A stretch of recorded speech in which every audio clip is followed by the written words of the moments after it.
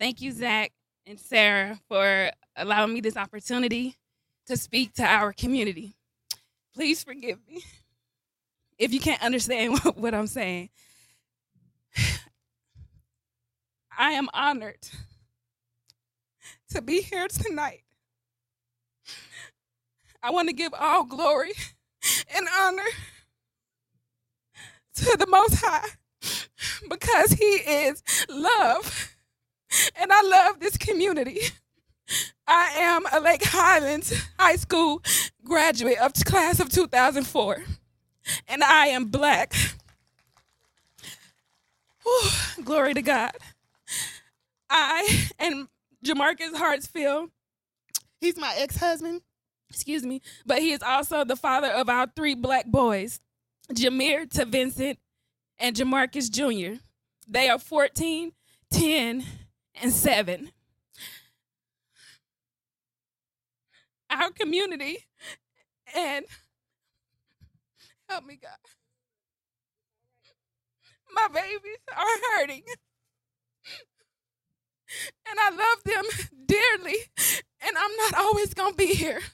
And I pray to God that He surround them with love, with support, and He led us here to Forerunner.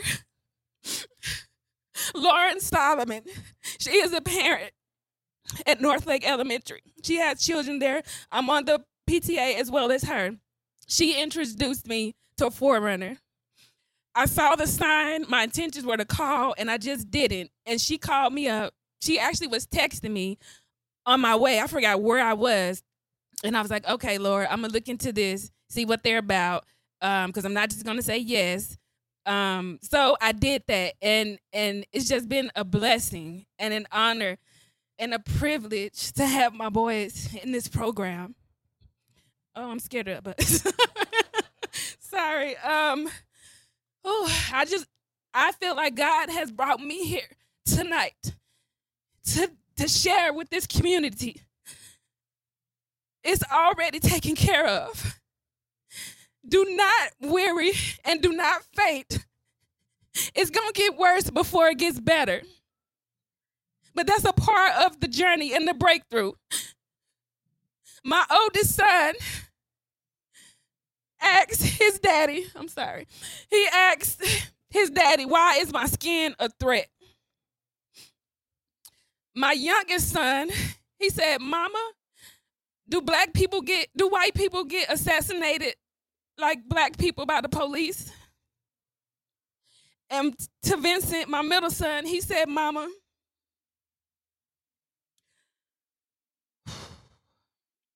Lord help me, I need to use my notes. I'm sorry.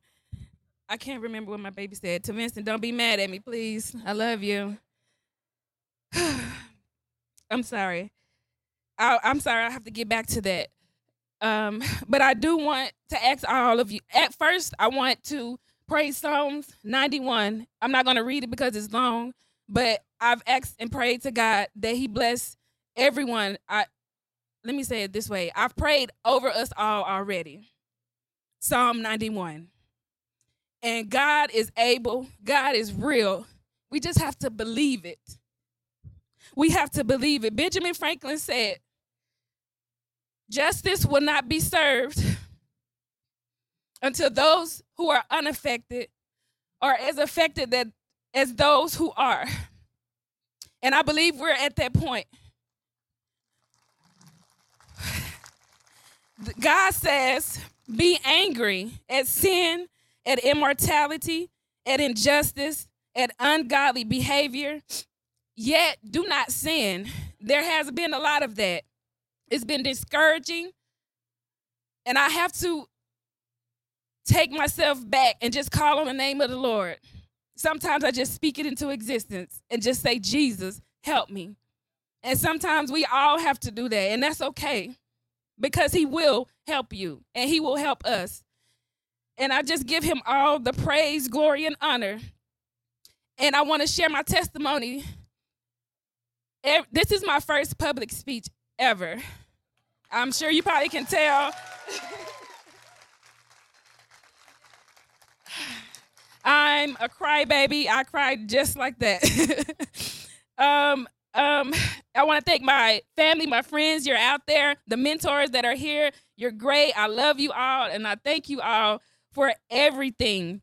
And I'm going to stick to what I have real quick so I can finish.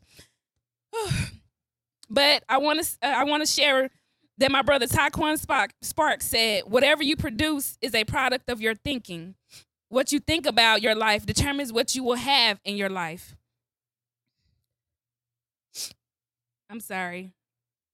And I want to ask that everyone touch and agree, declare and decree, not only over my children because they're Black, but over all children, over all humanity, because we're all human beings. We can rise together. We can do this together. My dear sister prayed. She put a prayer on Facebook, and I read it, and it touched my heart. And something that stood out to me was that, and I quote, because these are her words, and I just touched and agreed with them. We do not want our children to diminish themselves and clamor for a minimum wage job in which they are overqualified because of the skin they're in.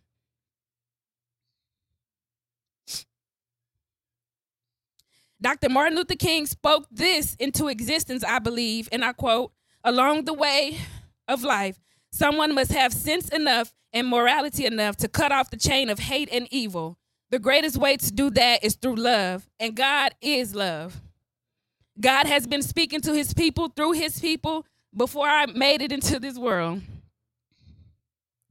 My beliefs are as Rosa Parks once said, and I quote, I believe there is only one race, the human race.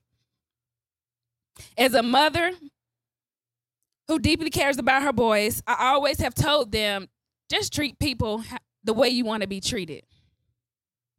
I want our community and the world to realize that we all are human beings. Yes, Black men, women, boys, and girls have feelings, and we hurt and bleed red blood like any ethnicity.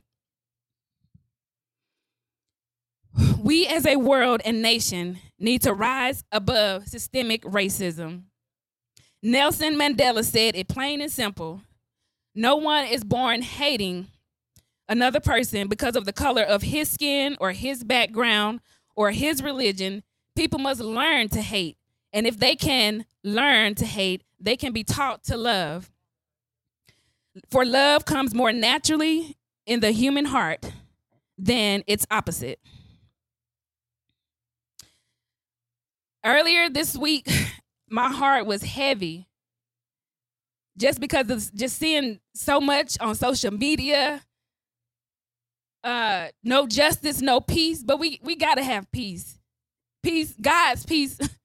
We have to look up to the hills where our help comes because it comes from the Lord. It really does. My God. So I just began to speak, God help me. That entire day, I just had to say, God help me. And I also feel like that God is using me for this opportunity because out of nowhere did I plan for this. I was not expecting this. Sarah texted me, and I was starting to type, let me think about it. But then I deleted it all, and I said, okay, God, I will do this. And thank you. I just want to leave by saying, I love each and every one of you. I don't know you, but we are all children of God. And, I'm sorry, there is something I want to give. I am a member of Inspiring Body of Christ, Pastor Ricky G. Rush.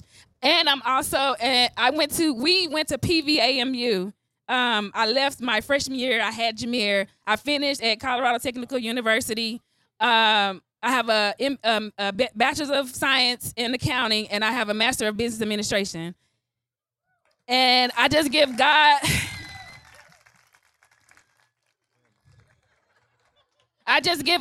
all the, I'm sorry. Okay, this is the last thing, and I promise. I'm going to read this and leave you with this.